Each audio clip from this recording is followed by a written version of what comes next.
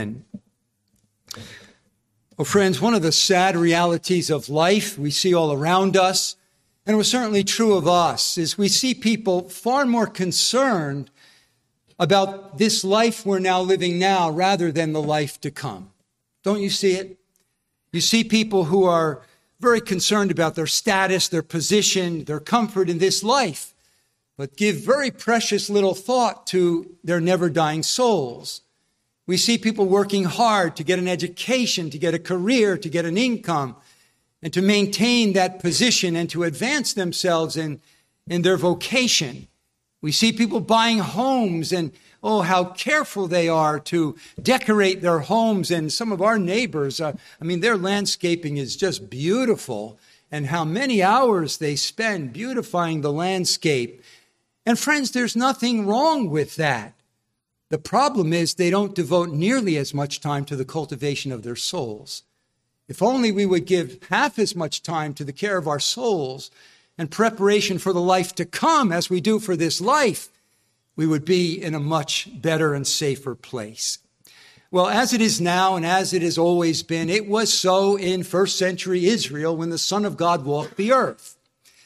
People existed in different groups, religious groups and socio-political, religio-political groups, and each group had their niche in society. Each group had their place of power and authority and influence. Each group had their particular agendas in that society. And sadly, when Jesus Christ came into their midst, all of these groups saw Jesus as a threat to them, a threat to their status, a threat to their position, a threat to their agendas, and in different ways.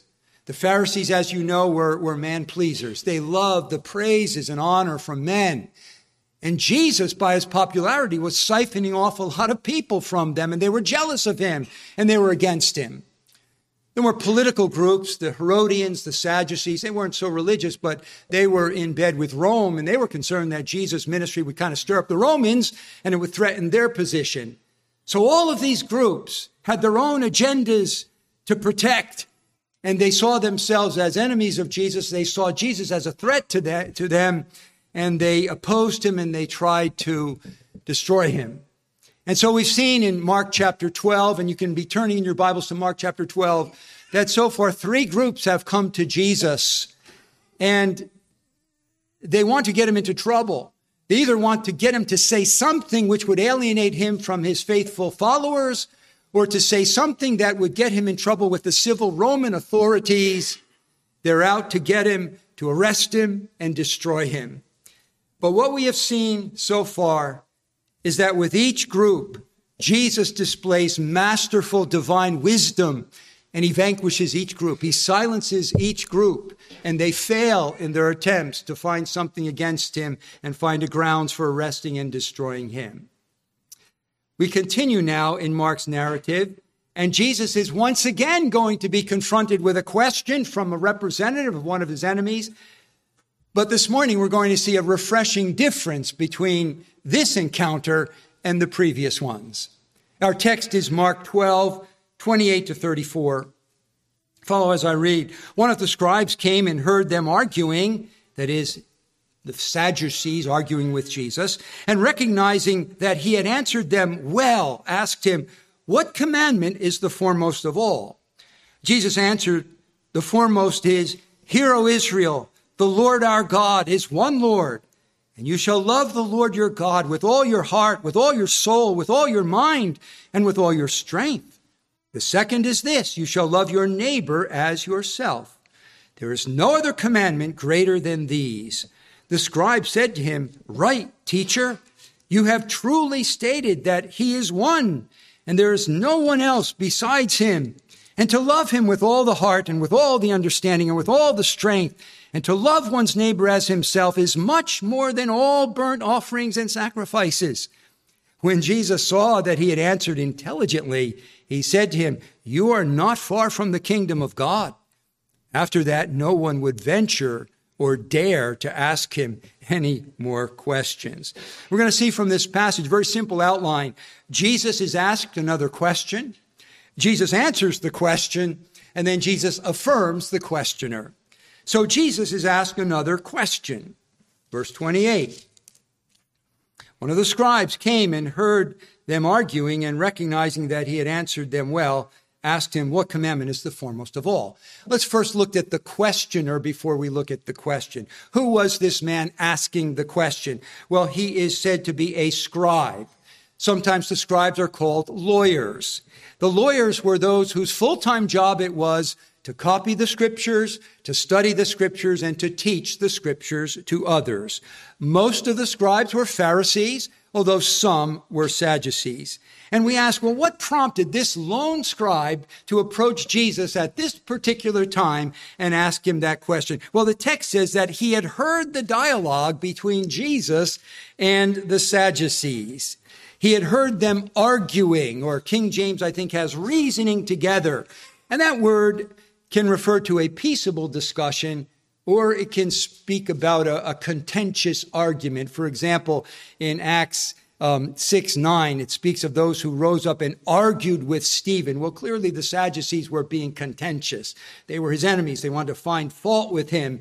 And so this man is listening to the Sadducees, arguing with Jesus, reasoning together with Jesus, and he had perceived, he had seen, he had recognized that Jesus had answered him well.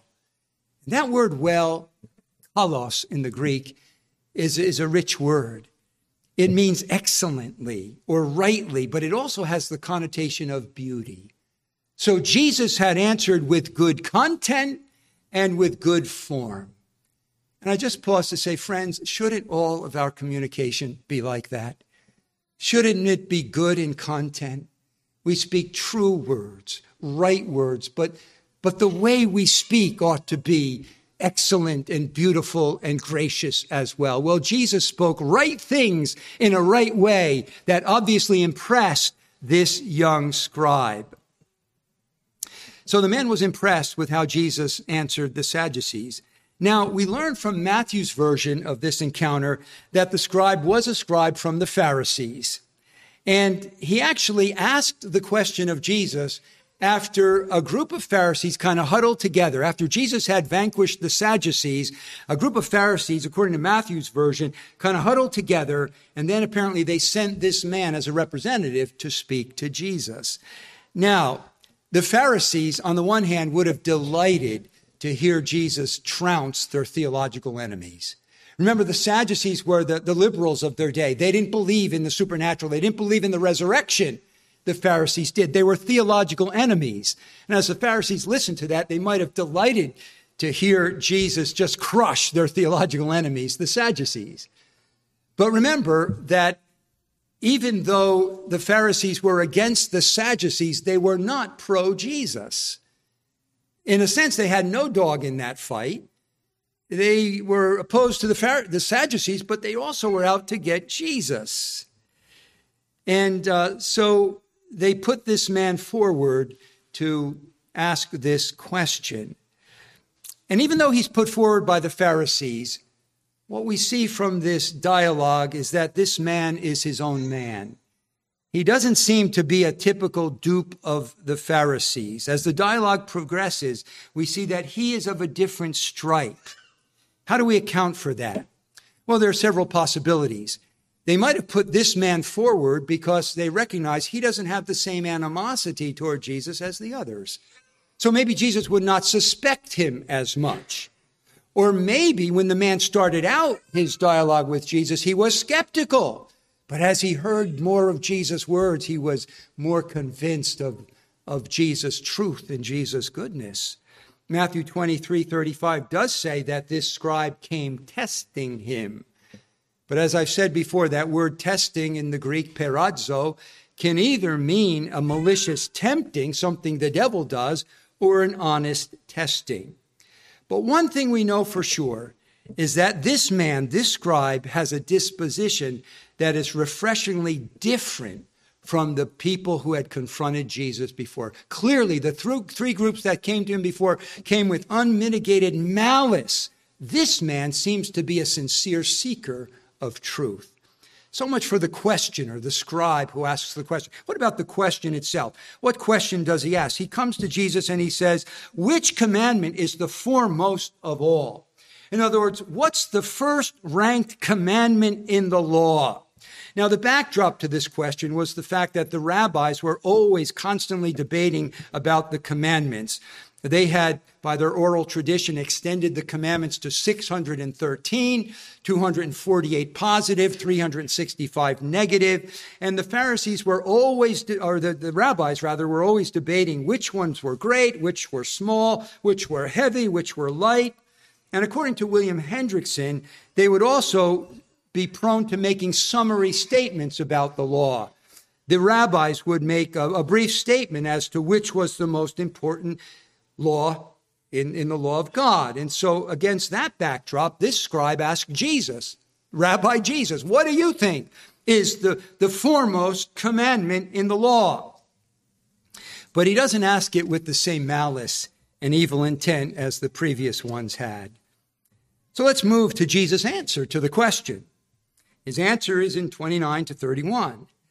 Jesus answered, the foremost commandment in the law is, hear, O Israel, the Lord our God is one Lord, and you shall love the Lord your God with all your heart and with all your soul and with all your mind and with all your strength. The second is, you shall love your neighbor as yourself. There is no other commandment greater than these. You know, the way Jesus answers the question confirms the fact that this man is different from the previous questioners. He is more sincere. How do we know that? Well, remember the first group that came to Jesus, and they were representatives of the Sanhedrin. By what authority do you do this? Remember how Jesus fielded that question? He didn't answer it directly. He answered it with a question. John the Baptist, was it from heaven or from men? Because he didn't trust them. He knew what was in their hearts. The second group that came to Jesus, the Pharisee Herodian team, strange bedfellows, and they came with words of flattery, but Jesus, right out of the blocks, he says, why are you testing me? Bring me a coin. And then he answers truthfully but shrewdly, render to Caesar the things that are Caesar's, to God's the things, because he knew what was in their hearts. He knew they were malicious. The last group that came to him, the Sadducees, right out of the starting blocks, Jesus says, is this not the reason you are mistaken? You're ignorant of the scriptures and the power of God. Have you not read? And so Jesus, by his very response, indicates he didn't trust those people. He knew they had malicious intent, but not with this guy. When Jesus answers here, there's no rebuke, there's no indictment, there's not even an indirect defensive answer. He answers them directly and plainly. Jesus sensed that this man was different. Unlike the others, just this man was a sincere seeker after truth, and he answers him differently. And I want to know three things about Jesus' answer, summing up the whole law of God. Love God and love your neighbor. Three things. First, we can't miss the centrality of love. The centrality of love. What is the greatest commandment, Jesus? And he gives two. But what the question is, Lord, what is it all about, really? What really matters? What is the taproot of true religion? What is the summary essence of true religion? And by the way, religion is not a bad word. Sometimes Christians say Christianity is not a religion, it's a relationship. Well, it's both.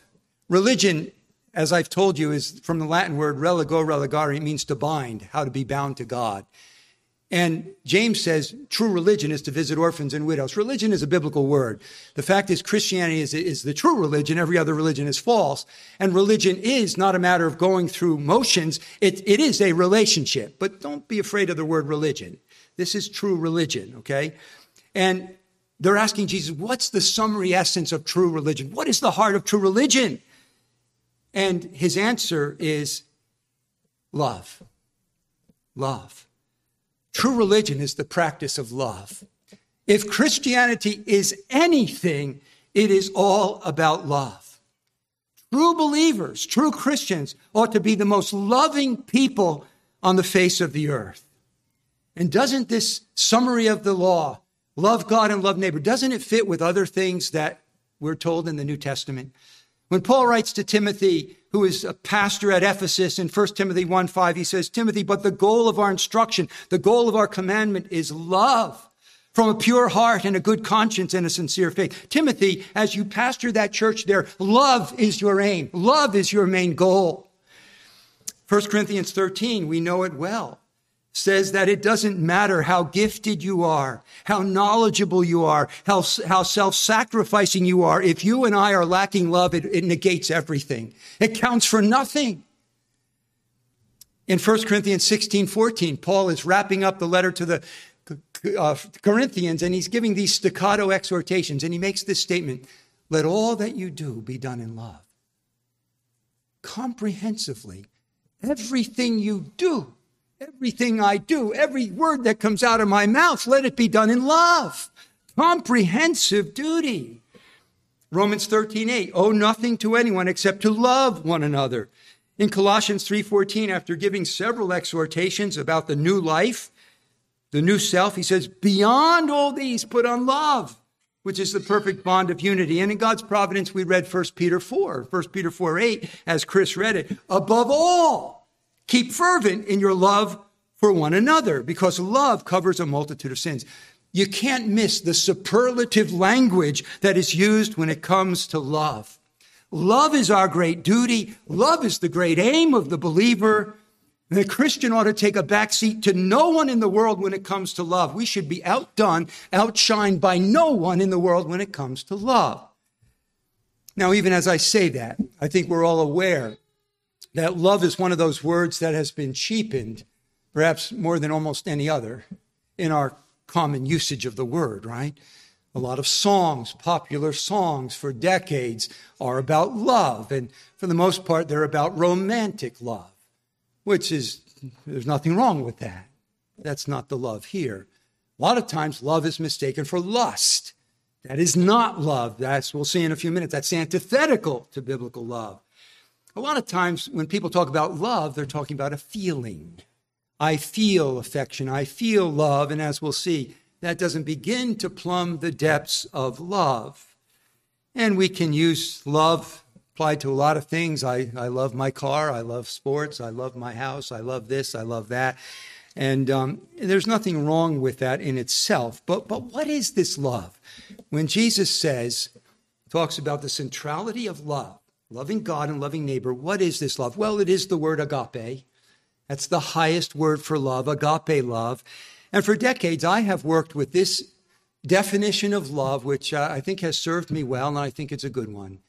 What is agape? Love is a choice that decides what is best for someone else and wills or purposes to bring it about no matter what the cost.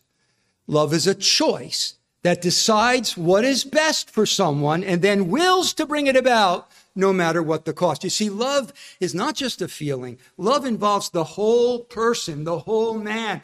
Love is an intellectual activity. I have to look at someone and say, what does that person need? It may or may not coincide with what that person thinks he or she needs, what they may like or want, but what do they really need? It takes some intellectual exercise. What's in that person's best interest? And then it takes an act of the will. Once I decide what is in someone's best interest, I purpose with my will to bring it about. I'm going to do this. I'm going to love them in a way that does them good. And then, as the definition rightly says, no matter what the cost. And sometimes you have to pay a cost for loving God's way. In our day, we have people who have transgendered. And if I see someone who is a biological man, but he prefers to be called by feminine pronouns, how do I love that person? I love that person by speaking the truth to that person. I'm not going to call that person by a feminine pronoun when God has made them a biological male. But I will get accused of misgendering. I may even lose my job over it. But I have to think, what does this person need? They need the truth. They don't need me to perpetuate the lie that they think they're a woman when really God has made them a man. And so sometimes you will pay a price for loving in God's way.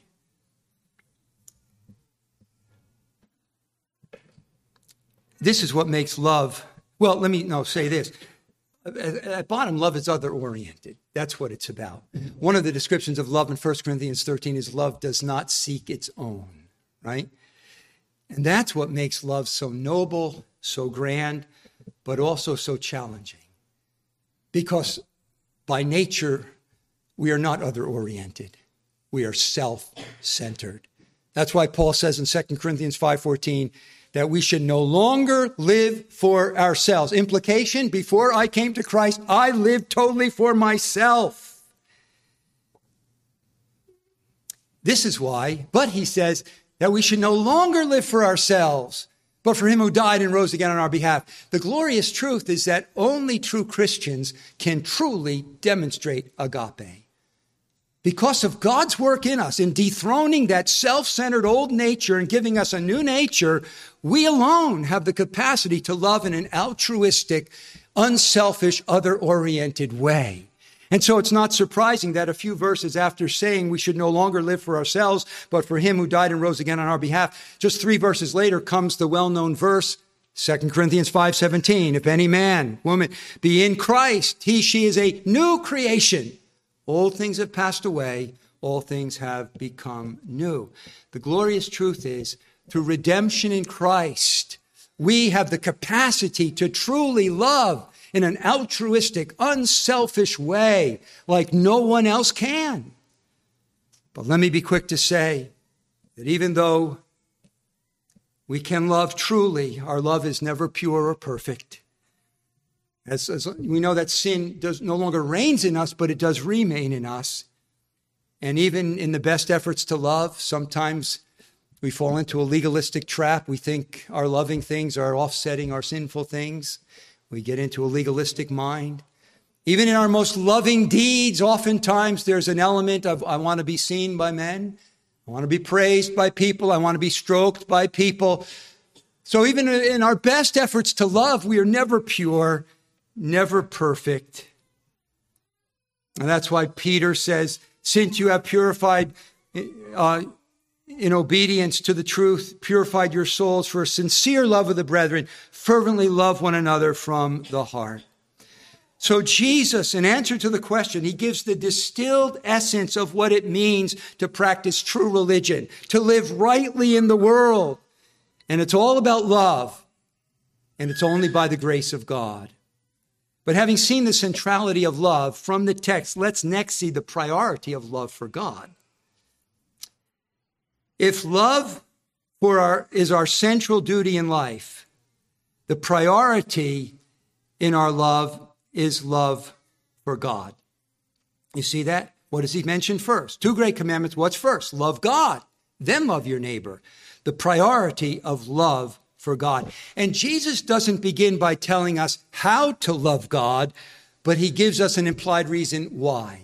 He begins with the Hebrew Shema. Hear, O Israel, the Lord is our God, the Lord is one. That's the Hebrew Shema, the Hebrew word for hear. The Pharisees had these little cases called phylacteries, which they put on their arm, on their forehead, the frontlets of their head. And those little packets, those little phylacteries had 4 verses in them. One of those was the Shema, which reads like that.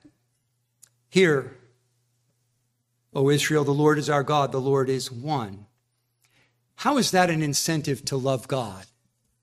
Hear, O Israel, the Lord is our God, the Lord is one. First of all, it affirms the oneness of God. The Lord is one. There is only one God. And our love for God is not to be divided over many gods, but it is to be channeled and directed to the one living and true God.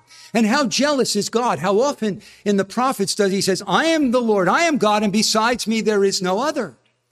In Isaiah 42:8, he says, I will not give my glory to another. God is jealous to be seen as the one and only unique God who alone deserves worship and love. And so the fact that our God is one means that we need to channel all of our love toward that one God. And then he is the Lord. And that's the 4-letter tetragrammaton. Yahweh, Yod, He, Wow, or Vav, He. that unspeakable name of God as God reveals himself to Moses. Who shall I say sent me? I am that I am, Yahweh. Profound concept. I am that I am. In other words, God's being is one that cannot be conceived of as not being. He is, he always was, he always will be. We cannot comprehend that. He is the I am. How does that contribute toward our love for God? Well, when he is the I am, he is the author of life. He is life itself. From him all things began. How can we dare worship something he made in the presence of the I am? Yahweh.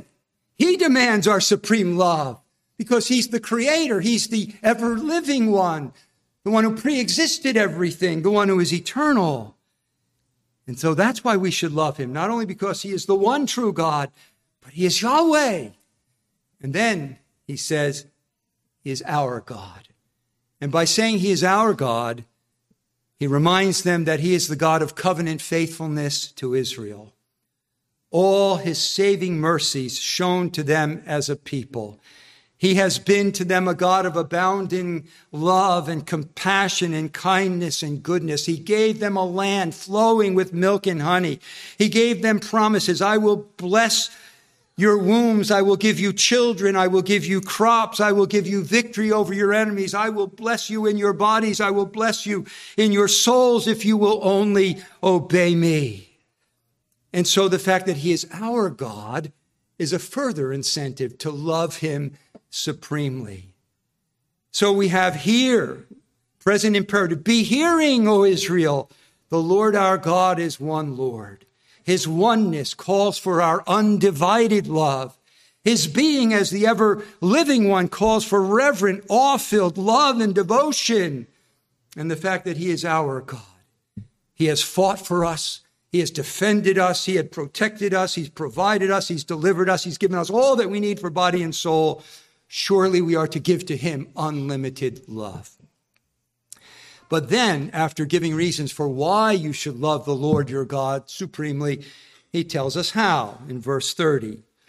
With all your heart, and you know that that word heart is the most comprehensive word for the inner man. It's the center of our being. It's the control room of our being. Remember Proverbs 4:23. Watch over your heart with all diligence. Out of it flow the issues of life.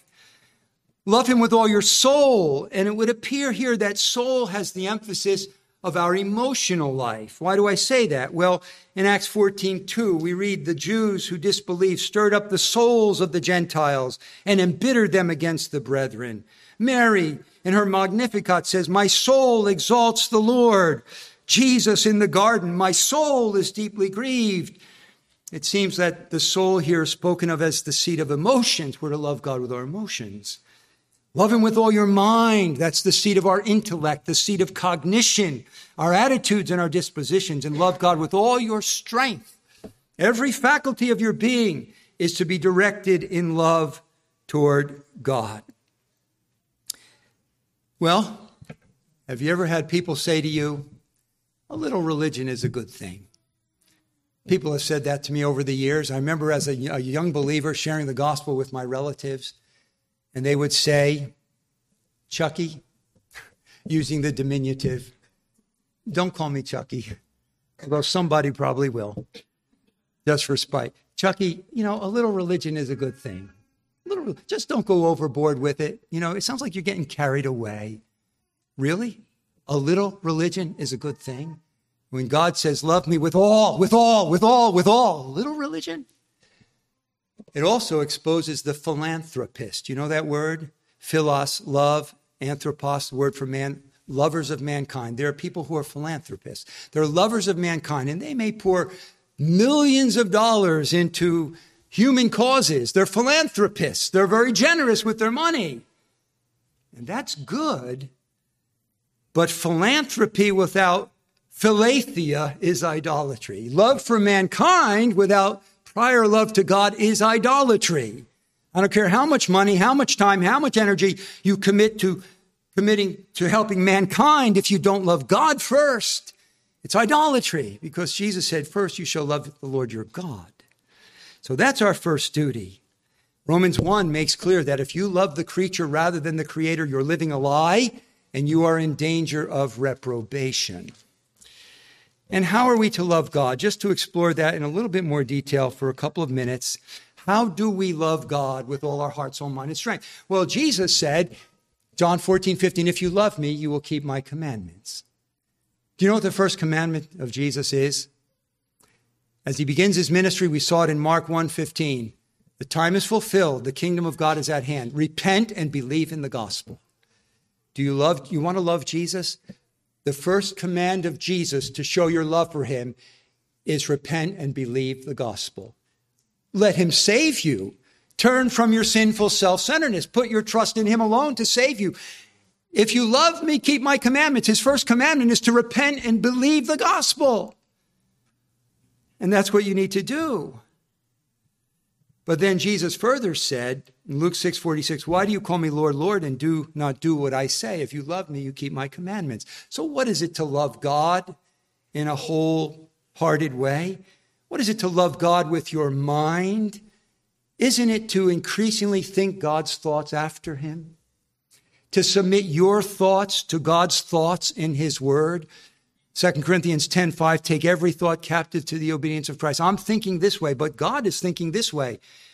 Trash my thought and replace it with God's thought. I want God's thinking about everything in life. That's what it is to love God with your mind. Love God with your soul. It means to conform your emotional life increasingly to the emotional life of Jesus Christ. Increasingly loving the things that God and Jesus loves. Hating the things that they hate, being moved with compassion for the things that moved Jesus with compassion, being angry about the things that made Jesus angry, so that our emotional life ought to be increasingly conformed to that of Jesus Christ, who is God in the flesh. That's how we love God with all of our souls. Love God with all your heart. Purpose to obey him and do the right thing, no matter how you feel. And so we are called to love God comprehensively. So the centrality of love in the Christian life, but the priority of love to God, but now the necessary corollary of love to neighbor. Second commandment is love your neighbor as yourself. And I won't take time to turn there, but that's from Leviticus 19:18, where God told his old covenant people to love their neighbor.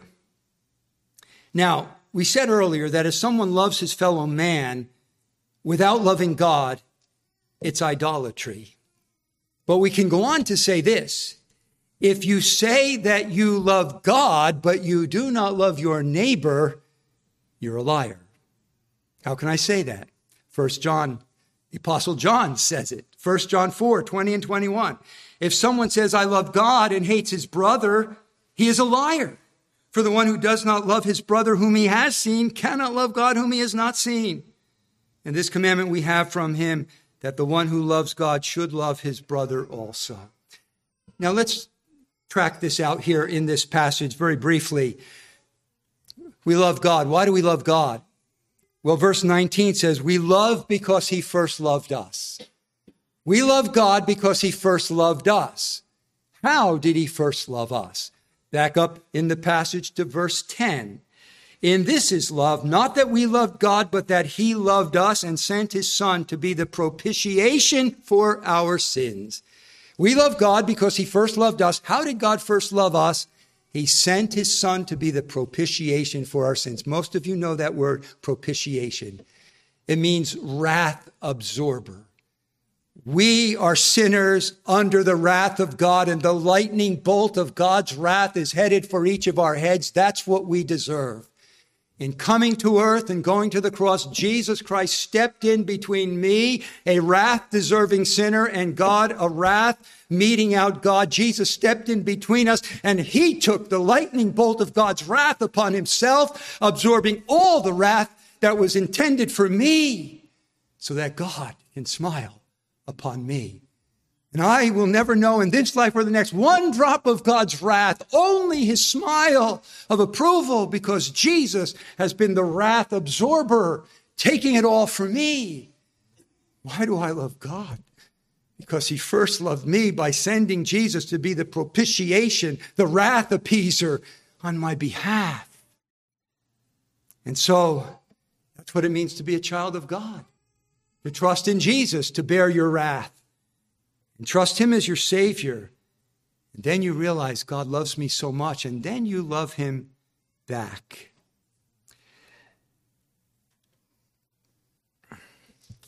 And the point here that John is making is if you love God because he loved you first, you also love his other children. If you love God, you love what God loves, and God loves all of his children. God's got a lot of children, and he loves them all. And if you say you love him, and you're right about it, you will love all of his children. Red and yellow, black and white, educated, uneducated, wealthy or poor, formerly religious, formerly irreligious. You will love them all. You will love your neighbor. What is neighbor love? Well, Jesus was once asked, who is my neighbor? He answered that question, didn't he? In the parable of the Good Samaritan. And basically his answer was, anyone who is in my path, who has a need that I can meet, that is my neighbor. Anyone. Now, we should say biblically that the neighbor who has first claims upon our love is our brothers and sisters. Galatians 6:10, do good to all men, even those of the house, especially those of the household of faith. Do good to all men, love all men, but especially those of the household of faith. But neighbor love extends even to our enemies. Romans 12, never take your own revenge, leave room for the wrath of God. If your enemy is hungry, feed him. If your enemy is hungry, give him something to drink. Even in that way, we are to love our enemies. There's no loophole. We are to love all of our neighbors. How am I to love our neighbor? This is crucial. Love your neighbor as yourself. Now, there's a lot of psychologized Christianity today, and you can read whole books about it, how you need to, if Jesus said, love your neighbor as yourself, you first need to love yourself. So the whole focus is learning to love yourself. Well, that's not what it says. Jesus assumes what he knows, and that is that we already love ourselves too much. The point is, take some of that love you have for yourself and turn it outward and give it to others. Do you take care of your own body? Well, he said, no man ever hated his own flesh, but nourishes and cherishes it. Well, care for the bodies of others. Do you care about the reputation of others or yourself? Well, we'll take an interest in the reputation of others. You want to protect yourself? Well, protect others. He says some of that self-love that we all naturally have, we're to turn outward. And we know that we're all selfish. Children don't need to be taught that. One of their early words is mine, whether they're German or English, right? Mine. It's mine. They don't want another toy until another child has it, right? Then all of a sudden, they want what the other child has. It's mine. We're just selfish and self-focused by nature. And we're to turn that love we have for ourselves outward to others. In Romans 13, 8-10, Paul says, owe nothing to anyone except to love one another, for he who loves his neighbor has fulfilled the law. For this you shall love your neighbor. For this you shall not commit adultery. You shall not murder. You shall not steal. You shall not covet. And if there is any other commandment, it is summed up in this: you shall love your neighbor as yourself. Love does no wrong to your neighbor. Therefore, love is the fulfillment of the law. If I love my neighbor, I will not murder my neighbor with a gun, with a knife, or with my words. If I love my neighbor, I will not covet what my neighbor has. I will not commit adultery with my neighbor's wife, not even with my eyes and thoughts. Love does no ill to a neighbor. We might put it this way. Love provides the motivation and the power. Law gives the direction. Love is the engine. Law is the tracks on which the engine runs. Some old writer said, law is love's eyes. Without it, love is blind. And another pastor added, but love is law's soul. Without it, law is dead. So Jesus answers the question. Love God first and then love your neighbor. And then very briefly, Jesus affirms the questioner. He wraps up this section by affirming the scribe who asked the question. Verse 32 and following, the scribe said to him, "Right, teacher, you have truly stated that he is one and there is no one else beside him. And to love him with all the heart and with all the understanding, with all the strength, and to love one's neighbor as himself is much more than all burnt offerings and sacrifices." When Jesus saw that he had answered intelligently, he said to him, "You are not far from the kingdom of God." After that, no one would venture, literally no one dare, to ask him any more questions. First, we see that the questioner actually affirms Jesus, doesn't he? He says, "Jesus, you are right." And that again is our word kalos. "Jesus, you have answered excellently and beautifully. It resonates with me, Lord." And then he repeats the Shema, but not even mentioning the divine name, which was typical out of reverence for that name. So Jesus affirms, or the scribe affirms Jesus. "Jesus, you are right." And the questioner then actually expands Jesus' words. He goes beyond it. And he says, to love is much more than all burnt offerings and sacrifices. That's a significant statement. Several places in the Old Testament reflects this. When Samuel reproved Saul because of Saul's disobedience, 1 Samuel 15:22 reads like this: "Samuel said, 'Has the Lord as much delight in burnt offerings and sacrifices as in obeying the voice of the Lord? Behold, to obey is better than sacrifice, and to heed than the fat of rams.'" You can also read that in Hosea 6:6 and Micah 6:6-8. What's the point there? The point is not that God is against sacrifices. God had appointed sacrifices. But what he's saying is, going through the motions of religious ceremony and offering sacrifices, if you do not have a heart of love for God, is empty and worthless. And this man was beginning to see that. He did not want just empty religious ceremony. He saw that was worthless. He understood it. He's seeing the emptiness and the futility of a heartless, loveless, and external religion, which the Pharisees were all about. And then he is affirmed by Jesus. Jesus responds to him, and he says, "You're not far from the kingdom of God." And that was no doubt meant to be an encouragement to this man. You're not far from the kingdom of God. You're beginning to get it. You're beginning to get and understand true religion. The Pharisees were all about sacrifice, all about external formalistic ceremonies. And this man is beginning to see, no, it's heart religion. It's a relationship of love for God and love for neighbor. He's beginning to get it. And Jesus encourages him, "You're not far from the kingdom. You're coming. Keep coming." And then it says no one else dared to ask him any more questions. Everybody who came to Jesus either got silenced and shut down, or they got convinced. And so no one else came. Now, I don't want to end there. I want to make some applications.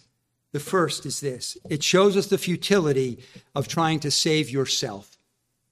A lot of people think they can be good enough or do good enough to save themselves.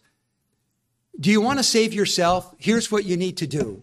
Love God every moment of your life with all your heart, all your soul, all your mind, all your strength, and love your neighbor perfectly every moment of your life. And then you'll be good enough for heaven.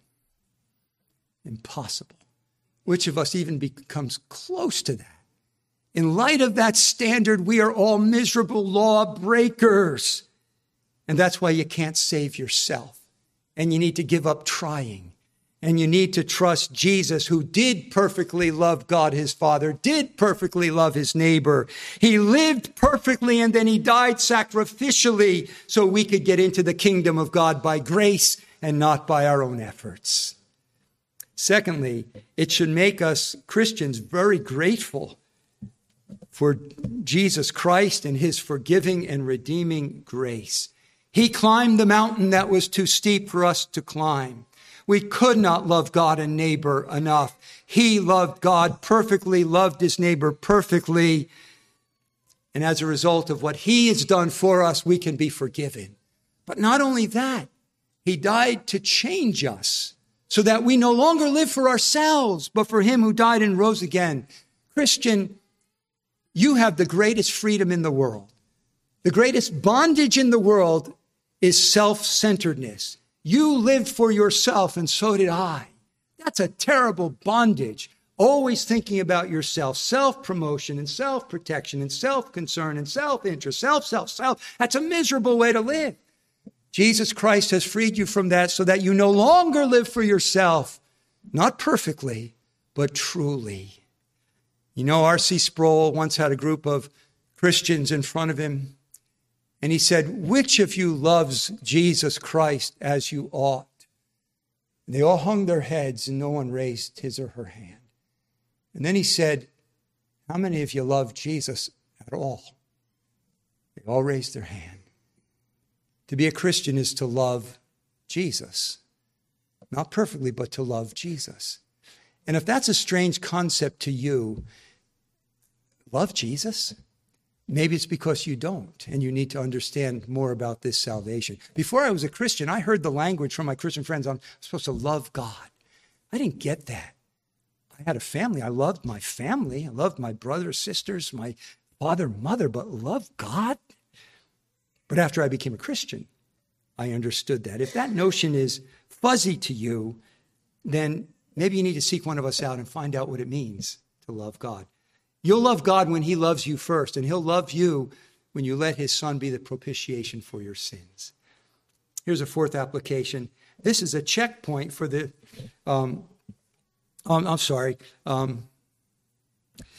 this shows us the harmony between law and love. Law and love are not enemies.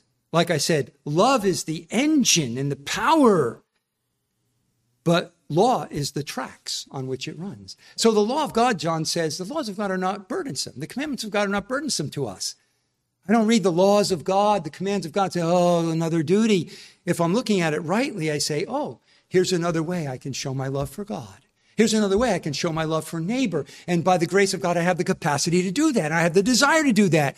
So law and love are not enemies. They're friends. Love is the power and the motivation. Law provides the tracks on which the engine of our love runs. And then this is a checkpoint. I think I jumped ahead of myself. For the genuineness and growth of your religion. Like I said, it's a checkpoint for the genuineness of your religion. If you don't love God, you may not be a Christian yet. You need to understand what that is. But this idea of loving God and neighbor is also a checkpoint for our growth in grace. We're to grow in grace. We're to be sanctified, right? Here's one of the metrics, our love for God. And so I ask you, are you growing in your love for God? Well, how do I know? Are you taking your thoughts more captive to God's thoughts? Are you submitting your thinking more and more to God's thinking in his word, loving him with your mind? Are your emotions coming more into line with God's emotions? You're loving more what he loves, hating what he hates, having compassion where Jesus had compassion. Are your emotions becoming more Christ-like? Then you're loving him with all your soul. Are you making decisions more based on faith and not feeling? Well, then you're loving God with all of your heart. Love is one significant measure of our sanctification. Fifthly, very briefly, it's a good test for any contemplated decision or action. Before you make a decision, before you do something, before you even say something, here's a good question to ask. Is this loving? How will this show my love for God? How will this show my love for neighbor? So many things come out of my mouth, which moments later I regret. Chuck, that was stupid. That was not loving. That was not sensitive.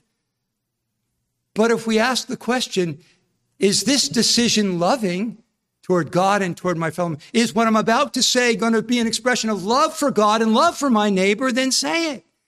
So it's a bit of a test for any contemplated decision or action. Is it loving? Let all that you do be done in love. Sixthly, next to last, recognize that coming into the kingdom is a process. Now, let me qualify. In one sense, coming into the kingdom is momentary. The moment you repent and believe in Jesus, you pass from death to life. It's a moment. It's an instant. You see, nobody is here in the middle. Right now, you're either in the kingdom of God or outside of the kingdom of God. Nobody's sitting on the fence. Because if you died, where would you go? There's no halfway place, despite our Catholic heritage. There's no purgatory. You're either going to heaven or hell. Right now, every one of you is either in the kingdom of God or outside the kingdom of God. And the moment you repent and believe in Jesus, you transfer from outside the kingdom into the kingdom. You're saved in an instant. But the process that leads up to that is indeed a process. How does it happen? Oh, you think you're a pretty good person. I'm good enough to go to heaven compared to other people. And then you begin to read the Bible, or you begin to hang out with Christian people, and you realize, I'm not as good as I thought I was. And you begin to read the Bible, you begin to see Jesus, and you say, wow, compared to Jesus, I'm not nearly as good as I thought I was. Jesus is beautiful. Oh, his words, his heart, his compassion, his love. And you begin to see yourself as more and more unclean and filthy until you get to the place where you realize, you know what? I don't think I'm good enough for heaven anymore. I think I need what the Bible says I need to trust in Jesus. And at some moment, whether you know it or not, you put your faith in Jesus and you're born again. But it's a process to get there. The final thing I want to say is beware of only getting not far from the kingdom. Notice what Jesus said to this man, you're not far from the kingdom. Did he ever get into the kingdom? We don't know. Maybe in heaven we'll know, but we don't know.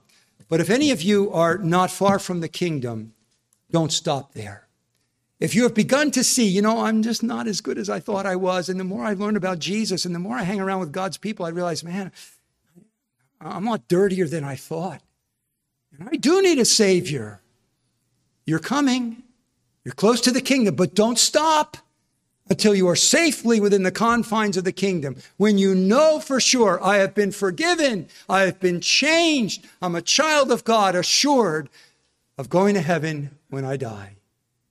As the adage goes, horseshoes count, or rather almost counts for horseshoes and hand grenades, does not count for the kingdom of God.